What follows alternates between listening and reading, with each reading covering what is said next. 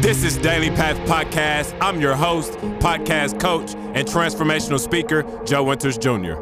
Now I've been in this business a long time. God gave me the gift of a strong mind. And when I step foot on a path, the good and the bad, they just combine. Never done trying. I do it till each time I do it, it's done right. Woo. And God left his signature on me, so how could I ever be unsigned? See, everyone has got a gift, not anonymous, but God-given. What's up, everybody? I'm Joe Winters Jr., the founder of Daily Path Academy and your host of Daily Path Podcast. Welcome back to the show, and thank you for joining me this morning. Today's topic is exceeding the expectations. Now, the first step to exceeding the expectations is making a distinction between expectations and goals. I firmly believe that the failure to make the distinction between expectations and goals is the very reason why so many people find themselves getting burnt out and never living to their greatest potential. So the first step to exceeding the expectations is making the distinction between expectations and goals. Okay, so let's make the distinction. Goals is what you aspire to achieve. It's what you aspire to become. Expectations is the bare minimum you accept in your life. So in a way, your expectations are the non-negotiables in your life. Okay, let me give you an example from one of the areas of body being balance in business. I want to give an example from the area of balance. Okay. One of my goals is for my daughter to grow up knowing that her father was a loving and present father who tended to her needs as best as I could. So that means I want there to become a day, right, when my daughter is getting married, or perhaps when I'm called home away from the earth. I want my daughter to be able to say with 100% confidence, my father was a loving father who was present in my life and tended to my needs the best possible way that he could. That's what I aspire to achieve, which means for me, the expectation is for me to show up every day, like literally day to day. It's for me to show up every single day with love, communicating with my child using empathy, and doing my absolute best to understand her needs and how I can help her.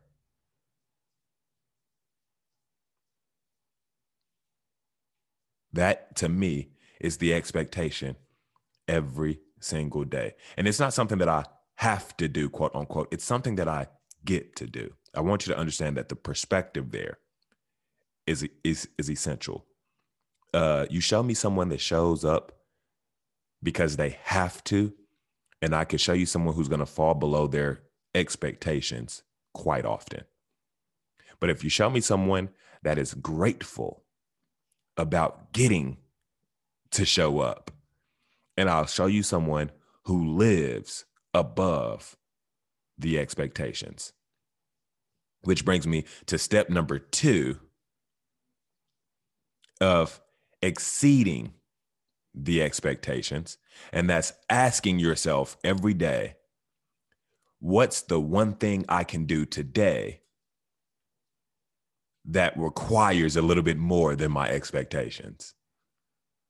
Right? When you show up every day to meet the expectations you have set for yourself, once you have met those expectations, you have to now ask the question, what can I do now to exceed them? And this could be something that's small or big. But making the habit of saying that I'm not only going to meet my expectations, I'm going to be an overachiever, and I'm going to double down on my expectations by asking myself, what can I do to exceed them today? What can I do to double my efforts today and exceed the expectations set for myself? In which, when you're being consistent and persistent about doing these two very things, you will notice quantum results that allows you to reach your goals much faster and drives you closer to reaching your greatest potential. And then I have one more step for you today. Step number 3 is accountability. You have to surround yourself with people that are holding you accountable for exceeding the expectations you have set for yourself. Now, I'm not talking about surrounding yourself with people that are trying to hold you accountable, yet they don't care to live above the expectations they've set for themselves. If you honestly ask me, those are not people that are holding you accountable.